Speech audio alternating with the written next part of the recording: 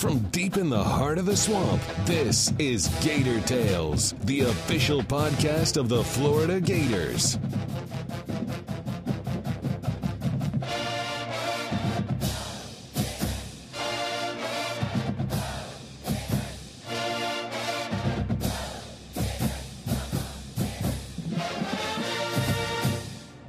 Welcome to Gator Tales. I'm your host, Adam Schick. Though they started off rocky, Gator Baseball has proven that they know how to finish by stacking up wins down the stretch and claiming the number 3 seed in the NCAA tournament. With the path to Omaha beginning this weekend, today we'll get to know junior catcher Mike Rivera and hear his take on how the Gators plan to return to the College World Series. But first, Florida softball was taken to the brink of elimination for the second straight week, but persevered in a 3-game battle royale with Alabama to secure their 8th trip to the Women's College World Series. In our weekly roundtable with FloridaGators.com's senior writers Scott Carter and Chris Harry, we began by getting Chris's take on Florida's successful fight to get back to OKC. Well, I think there was some thought maybe among some people that, Alabama obviously was a very good team, probably a team easily capable to have made it this far to Oklahoma City with their pitching staff they had. But, Florida, we've been saying this for a few weeks now, Adam. Florida, as long as they can trot out that 1-2 punch of Kelly Barnhill and Delaney Gorley, it's going to be hard to beat them twice in any kind of double elimination situation. Kelly did lose that game, the first game in the Super Region, basically not because she pitched poorly, but because she threw to first base poorly. A couple errors, 3 unearned runs, and that put the Gators in that hole. And, I keep looking at these stats. What Florida did in the circle was obviously very, very impressive between Delaney, who pitched in that elimination game and was really just fantastic, which we've seen before, obviously, from her. And then Kelly to come out and finish them off. And to do it without much offensive help at all. You look at these statistics. Florida hit 302 during the season, Adam. They've hit 229 in the postseason, and in that Super Region, they hit 167. Wow. They only got 11 hits combined, and Amanda Lorenz got 5 of them.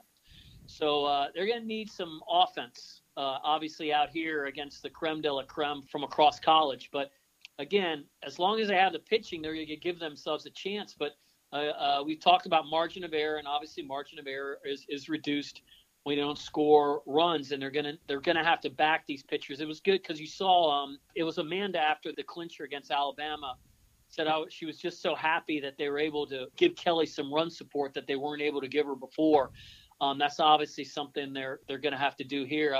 It'll be harder to score runs here. The teams are better, but they just have to get it done. And at the same time, it's going to be hard for Florida opponents to score runs because of the two-headed monster in the circle the opponent's going to have to face.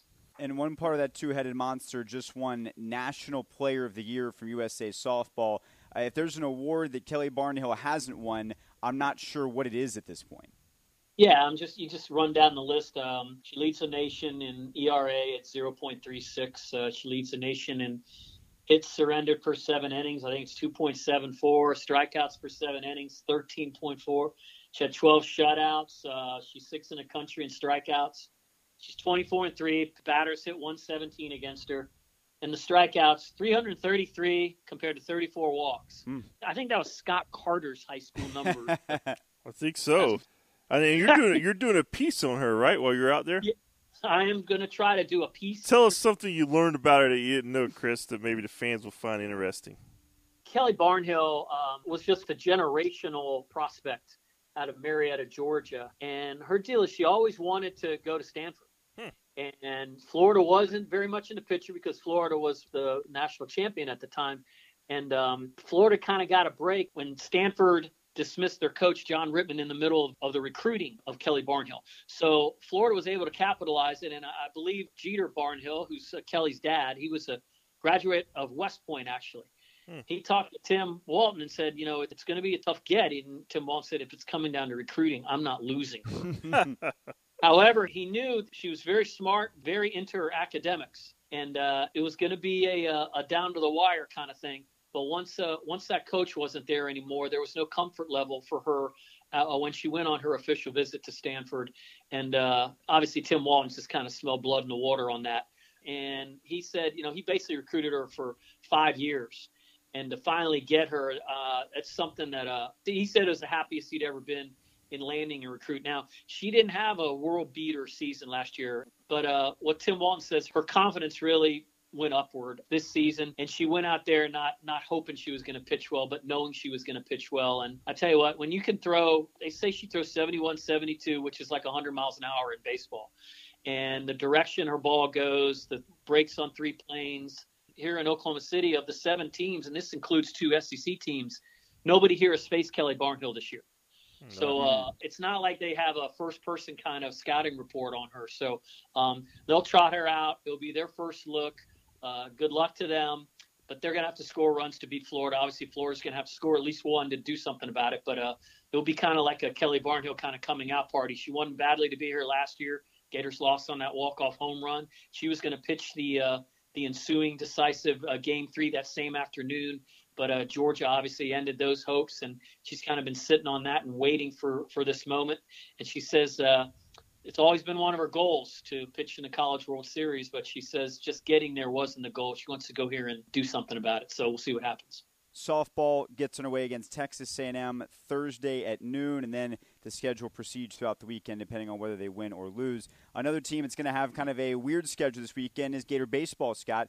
They're hosting a regional. They're the number 3 overall seed, and as we've documented here, pretty remarkable that they finished that high considering where they started. Yeah, I mean, they went up to the SEC tournament, won 2 out of 3, but even before then, you felt that they were going to be a top 4 or 5 national seed. Ends up 3.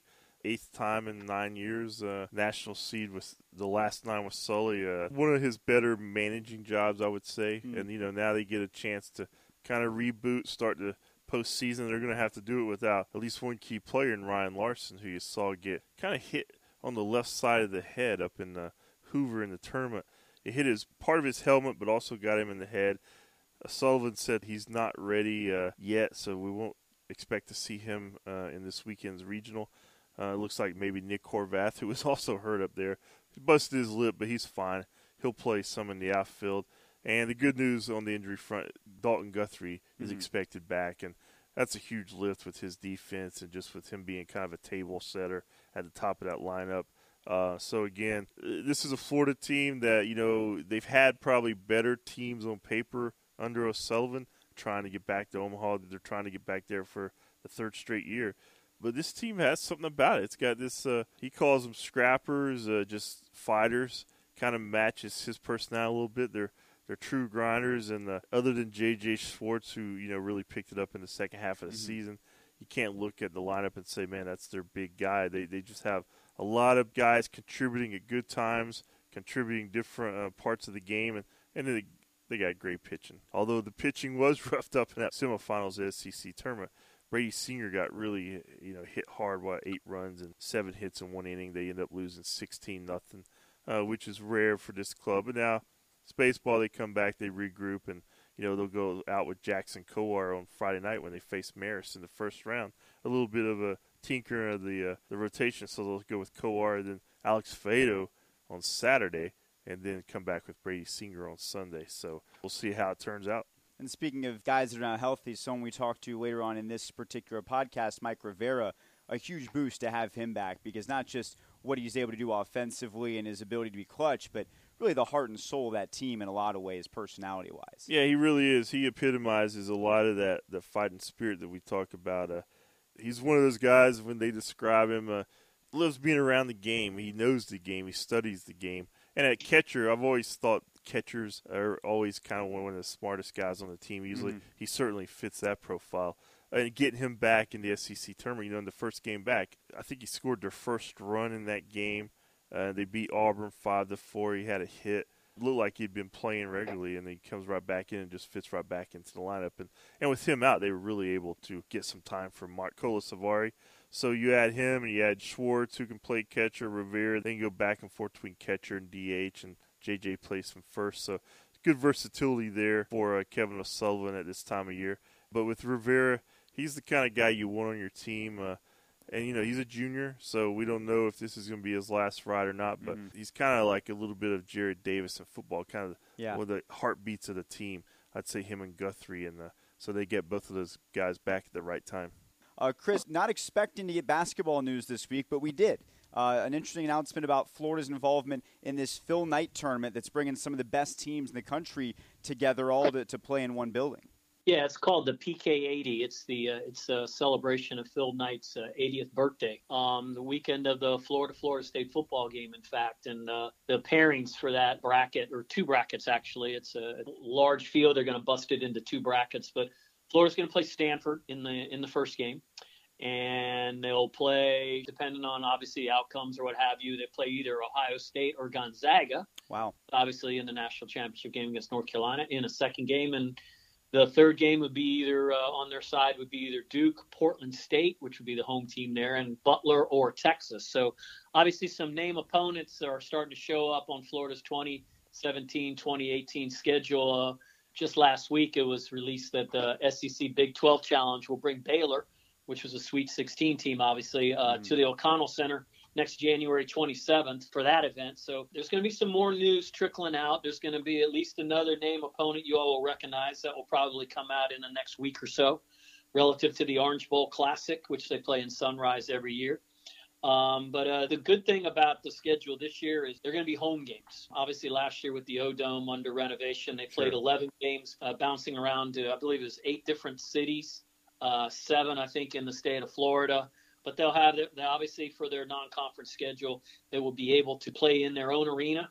Interesting sidelight to that, the Gators had a home-and-home schedule with Michigan State, if you recall, 2 years ago. They went Mike White's first season. They went up to Michigan State and played in the Breslin Center there, and that was supposed to be a return trip this year, but Florida didn't want to play it if they didn't have the O-Dome.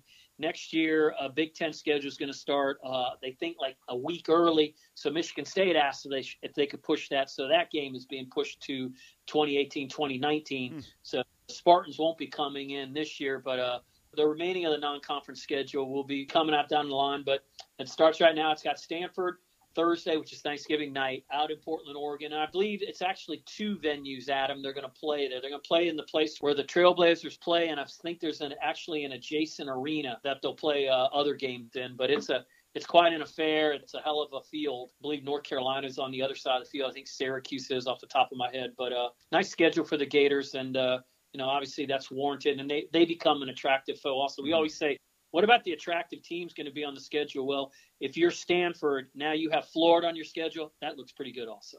For our weekly football fix, Scott, the SEC spring meeting is going on right now, which means a chance for Jim McElwain and his fellow coaches to espouse their thoughts on a few topics and what specifically jumped out this week. Yeah, what it is, the hot topic over in Destin this week for the coaches, it's really been a few things. I mean, obviously, new NCAA legislation has, altered the recruiting calendar some. So, that's getting a lot of discussion, especially that early signing date. Now players can sign in December or wait until February on National Signing Day. Depending on which coach stepped to the podium yesterday, you kind of heard all kinds of opinions.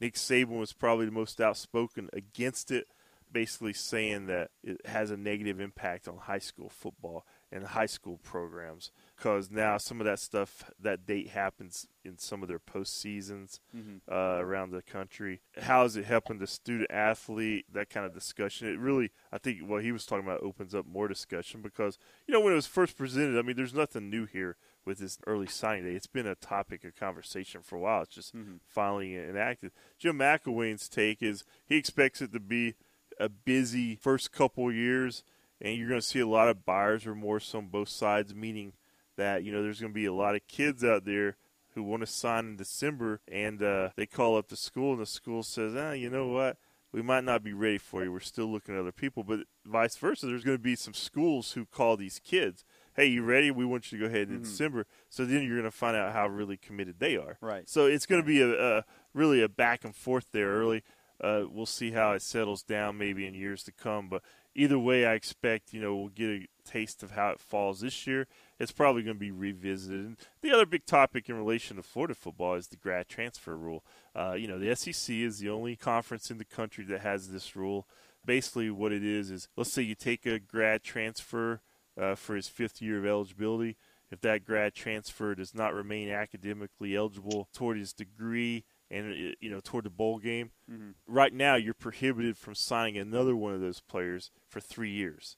So it's the only rule. It was even a quiet rule implemented. I mean, you look Didn't at get a the lot of fanfare. Yeah, it didn't get a lot of fanfare, and obviously Florida's situation with maybe a quarterback coming in that's getting a lot of attention from the fans.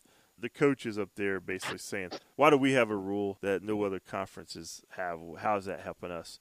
The SEC Commissioner Craig Sankey spoke with some reporters last night and basically said it's being discussed, and his proposal at this point is maybe lifting it from a 3-year ban to a 1-year ban. So we're gonna find out some way, maybe later in the week or soon, how that shakes out. But it does look like that rule is going to be altered in some regard.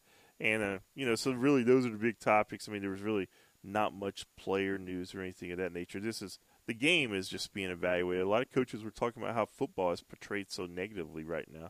Whether it's from the concussions, just in terms of, there's always off the field issues that now more than ever get spotlighted. So, there was some of that talk. And then specifically the one topic that came up for McElwain in regards to the Gators, obviously centered on Antonio Callaway.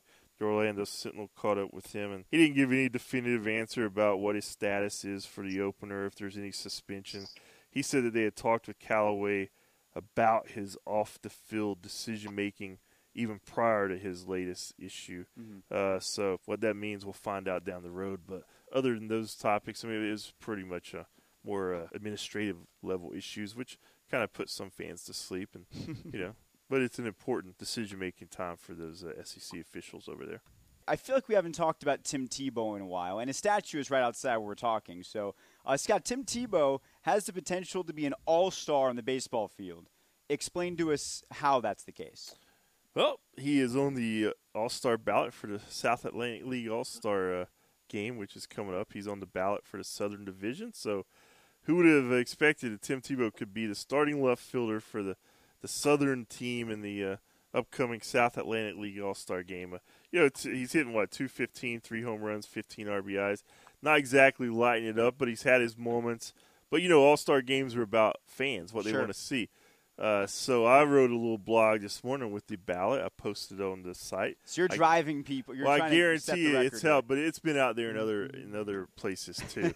And I got a good suspicion that Tebow is going to become the first Heisman Trophy winner to ever start in left field for the South team in the South Atlantic League All-Star game. And I don't know, Chris, what your thoughts on it are. I think that's a pretty safe bet right now.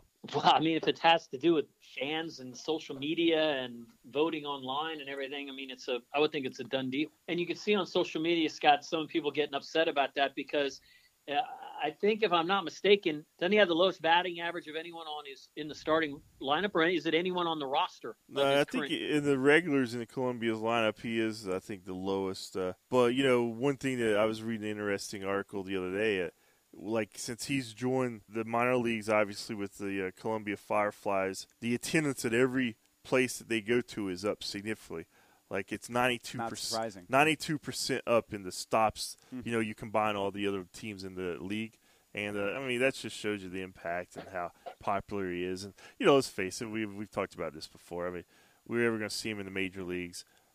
Very likely not, unless it's a kind of a promotion deal. But at the same time, hey, man, more power to him. I mean, he's living his dream. And wherever the site of that All-Star game is, why don't we call up the organizers of that All-Star game and ask them if they'd want Tim Tebow at their game? See what they say. Yeah.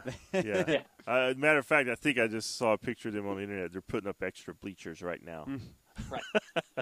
Final thing, while most of our listeners know you guys as accomplished podcast personalities, you are first and foremost sports writers, and we lost one of the great sports writers of all time in Frank DeFord this week. So I'm curious from both of you guys, your favorite sports writer of all time, the most revered person who would be on your Mount Rushmore in that department. Well, Frank DeFord would certainly be on mine, Adam. The reason he's getting so much publicity with this is because he did kind of change the genre.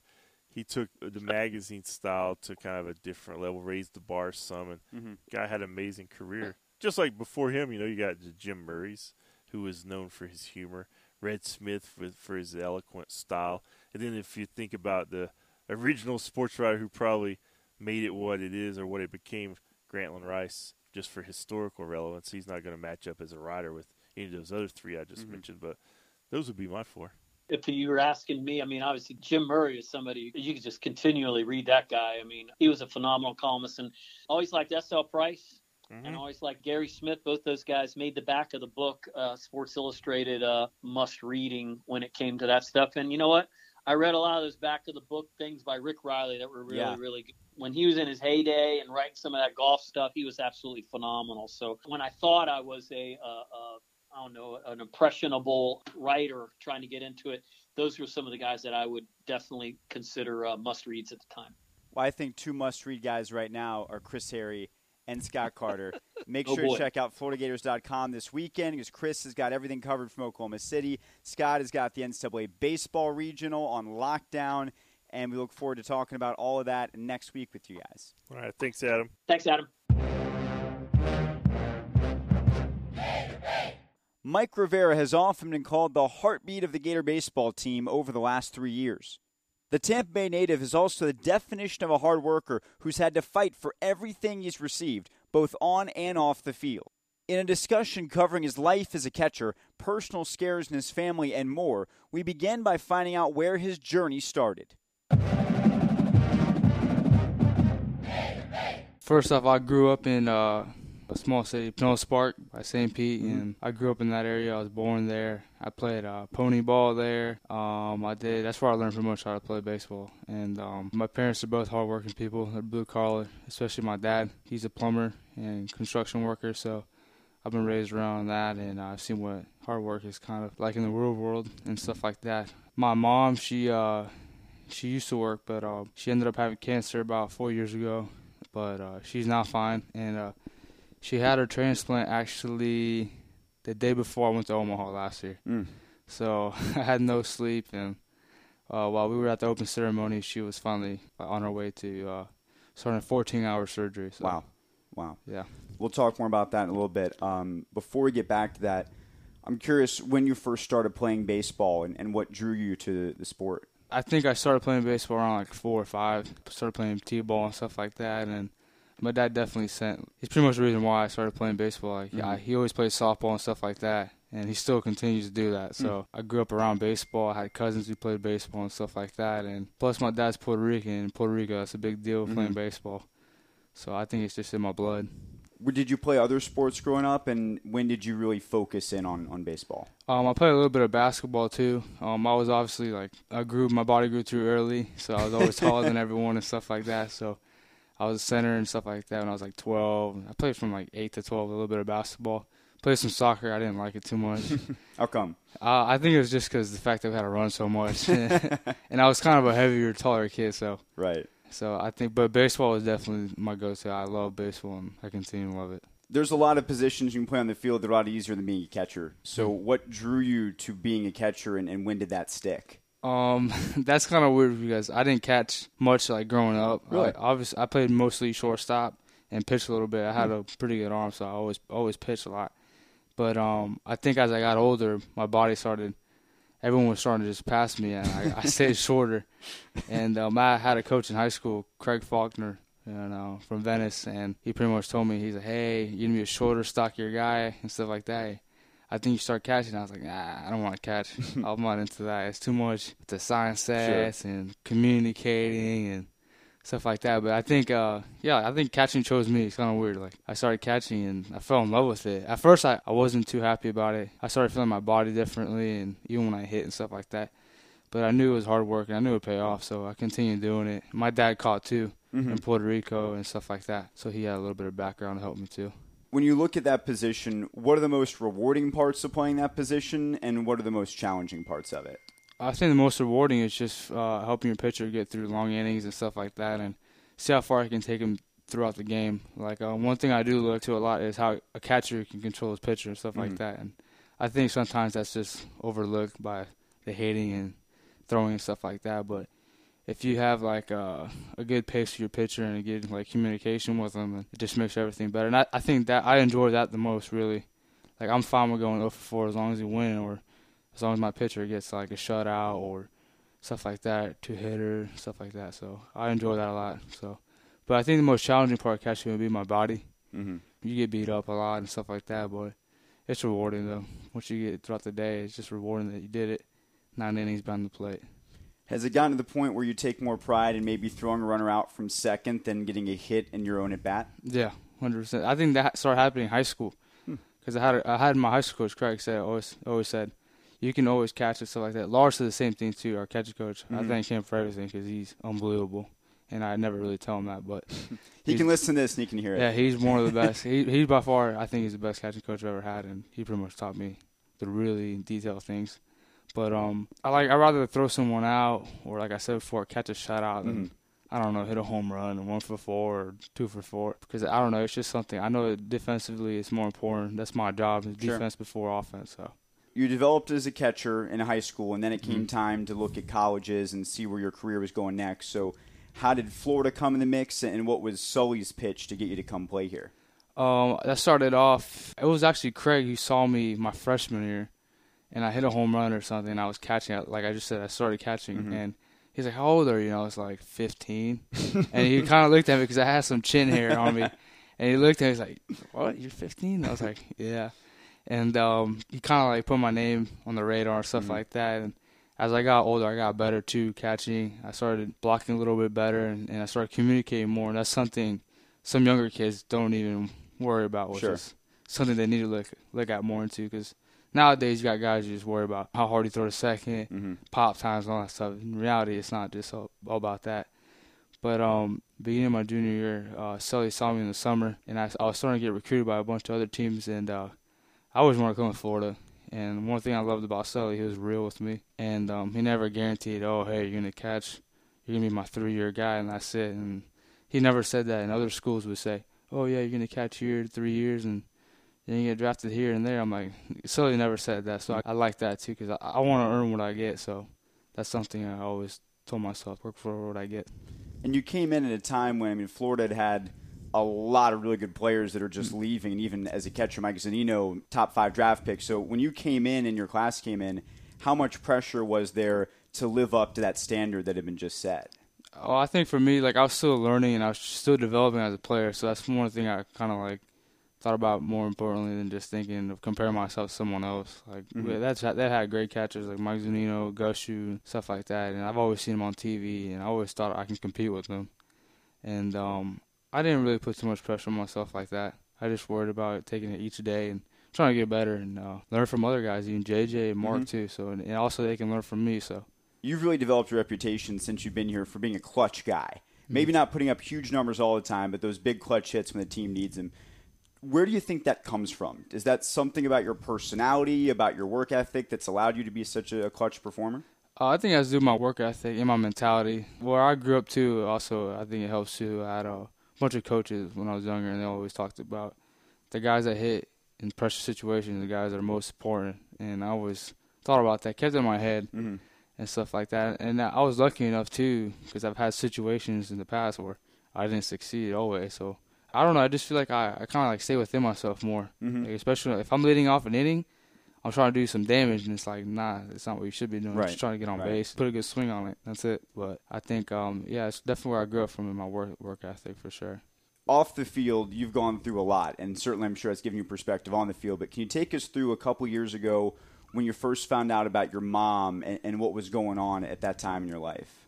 It was hard for me, too. It was really hard when I found out. I couldn't believe it because you think of like so many bad people that live on for so long, and I always told myself why her and stuff like that. But my mom always said there's always a reason why for everything. So, but when I found that out, it was my junior year of high school, and I was devastated. And that was probably like my best year of my life too, playing wise. I got to play for the United States or USA team, 18U, and we won gold, and we won a state championship, and everything was going well. And when I found that out, it just brought me back down. But I always try to stay positive around her, and I think I helped a lot. But one thing that I did, I do remember, and it was hard for me, was having to leave to come to Florida, and then not being able to, see her and stuff like that. And my little sister had to go through, taking care of my dad too.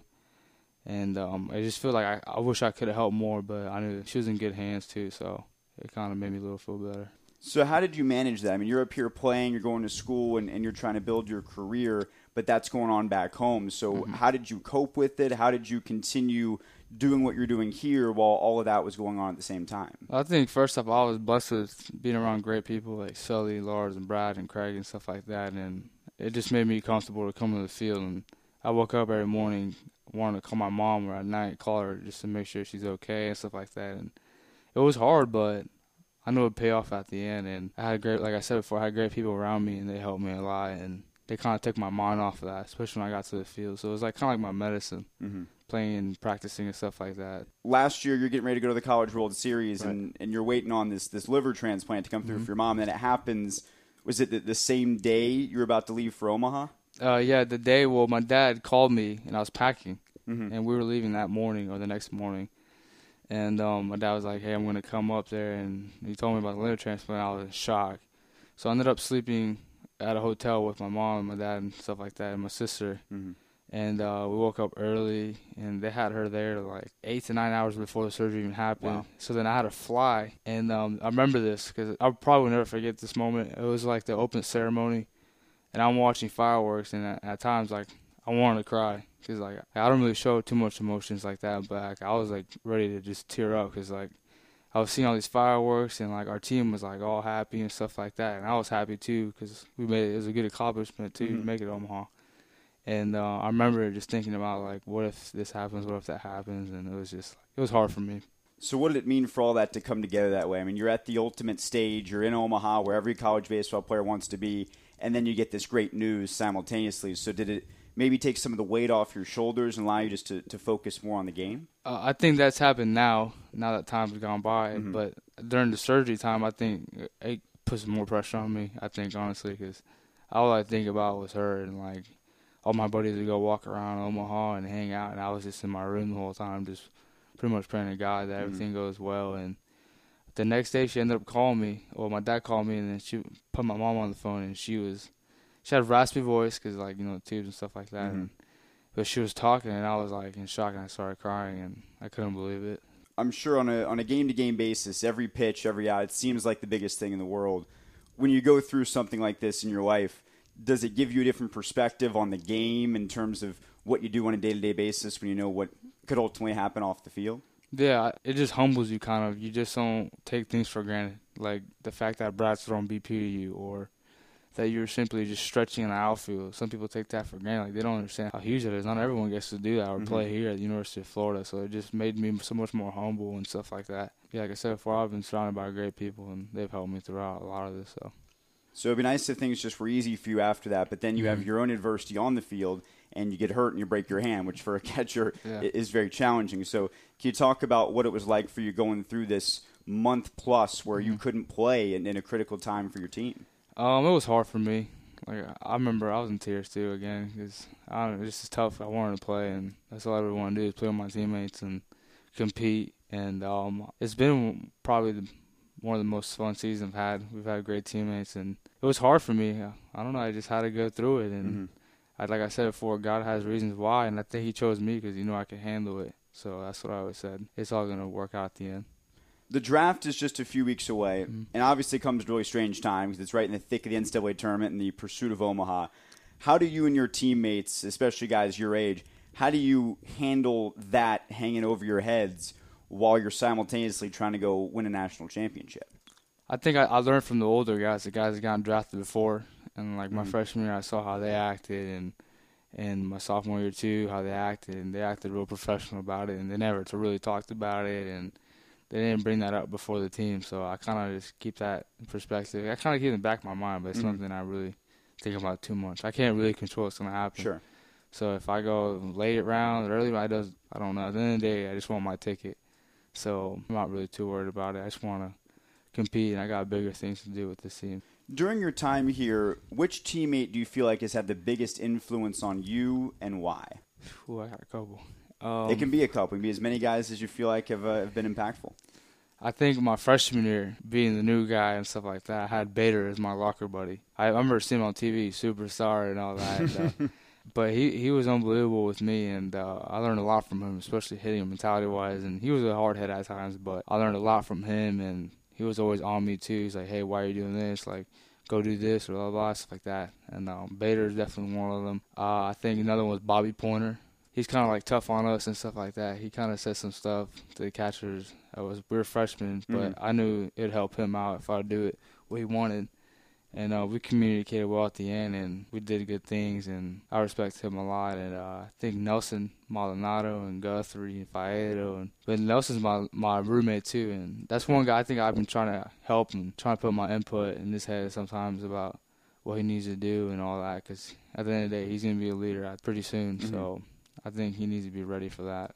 So on the flip side of that, I guess that might be the answer, but which players do you think you've had the biggest impact on? I think Faedo. Since the beginning, since day one, I've been really catching him a lot. He's been the guy I caught the most. And we work really well together, and I understand what he needs in certain situations and stuff like that. Like I said, Nelson, I've been trying to help him out, get him prepared as well, and he's been doing a great job. Because I remember his freshman year, he'd be a little moody at times. So I told him you can't be moody anymore because now people look up to you. Right. So you have to be level-headed at all times. I think those two, and Dalton. I've known Dalton since I was like 12. So You guys played together, right? Multiple levels. Right. We played high school and travel ball and AAU ball. So I know him really well. Are there any players that you look at and you maybe model your game after, or guys who you look up to? Well, I would say Pudge, but Pudge was I saw him later years, so I really didn't get to see him too much in his prime. But I think Yadier Molina, that's the guy I try to look after the most because just the way he controls pitches and he puts defense before offense. And you can tell he won't put up crazy numbers offensively or anything, but the way he's always in the playoffs, finds a way, even with hurt bullpens and their aces are down, Wainwright. And I see all of that, and I see the way he carries himself, and that's kind of someone I would like to be. But if anything, I'd be my own self, just a little similarities. When you have free time away from baseball, what are some things that you enjoy doing? I fish a lot. A lot of guys on here fish, I feel like. Yeah, well, I fish because I live in Venice now. Okay. So literally it's like an island. So I go saltwater fishing. There are times I go freshwater. Especially my girlfriend's brother, we fish all the time. So I like fishing, lift weights on my own, stuff like that. Yeah, that's pretty much it. Hang out with my family. That's the most part. What's the biggest thing you've ever caught? What's your prized catch? I caught some kingfish last summer with my dad. When I came back from USA, we went on a charter and stuff like that, and we went with his buddies too. And kingfish. He likes to go flats too. He'd rather go catch like grouper or little grouper and stuff like that, and redfish. At times snooks, depending on the snook light. We have to cheat and use a snook light. But honestly, I like freshwater. I don't know why. I just like it. It's a little easier for me, I don't think. What got you into? Because I think you talked about catching as being you're kind of stationary. You didn't like soccer because it's too much running, and fishing is obviously very stationary. It takes a lot of patience. It seems like everything you do requires a lot of patience. Is there a common thread between those things? Oh, I never thought of it like that. Honestly, now that I think about it, there's a lot of patience. Yeah, I don't know. It's something I enjoy, relaxing, because when you're catching and all that, you're always moving and traveling and during the season stuff like that, and sometimes you just need a break and go fish and take your mind off baseball for a little bit. And then you miss it, and then you want to play again. So, do you have any fishing horror stories? Anything gone wrong when you've been out fishing? We've had FWC, the Florida Wildlife, whatever, the cops, whatever, and me and Cooper Hammett from Miami, we go fishing, and like I said, the snooker really like a lot of laws and stuff on it. So this guy was in the bushes, like staring at us. But like my buddy Cooper saw him. I was like, "Yo, there's someone in the bushes." And I was like, "What?"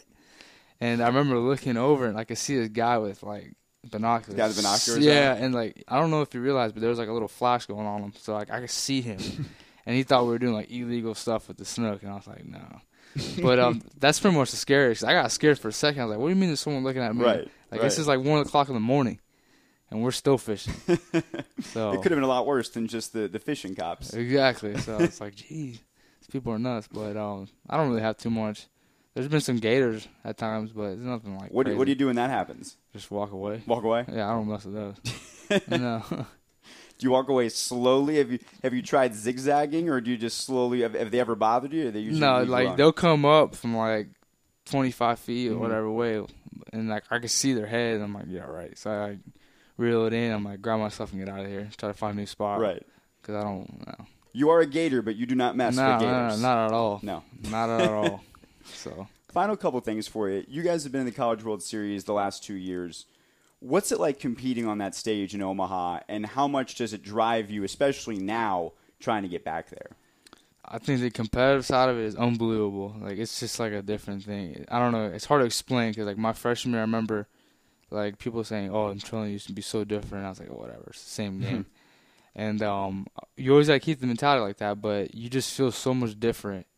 And I don't know. It's awesome. It's just awesome. You just go numb of everything. You don't think about anything other than winning, which is like kind of like playing wiffle ball. You just think about winning, winning, winning. You don't care about how many hits you get, how many guys you throw out, none of that. You just think about winning and surviving each day. And I like that style of play. So I enjoyed it a lot. We talked to Ryan Larson a few weeks ago, and he said that that's something that gets talked about all the time, and that was even in April. So now that you're into June, how much is that part of the conversation in the locker room and amongst your teammates? I think we all understand that. We all want to go there. But this team has done a really good job of not looking ahead. And we understand that it takes 5 more games, and we have a game on Friday. So it's just like we keep it step to step at a time. So I think that's a good thing. You just don't look ahead of your opponents and stuff like that. But we know we're there. We're close, but we know we have 5 more games left, so we have to finish that. To get there, to reach that ultimate stage, what's it going to take? Because this team has obviously done a 180 from earlier in the year. People thought you guys wouldn't even host a regional, and now you're number 3 national seed. So what are going to be the keys to making that run to Omaha? I think just staying consistent, just doing what we've been doing this whole time. Like, don't even try to worry about doing too much. Like, some guys might try to do too much. Like, just keep doing what we're doing. Just worry about winning. That's what I think. If we just worry about that, then we should be good. Well, we wish you a lot of luck, and thank you again for spending some time with us. All right, thank you. Appreciate it. And that's going to do it for this week's show. If you haven't already done so, make sure to subscribe to Gator Tales in the podcast app of your choice, and please leave a review to help us continue to grow. Watch softball at the World Series and baseball and regionals all weekend long on the ESPN family of networks. Keep track of their progress on FloridaGators.com, and make sure to join us next week as we review it all. Also, we've got some exciting episodes coming up in the next few weeks with Jim McElwain and Steve Spurrier, so don't forget to check us out every Thursday. Until next time, I'm Adam Schick, and I'll see you at the ballpark.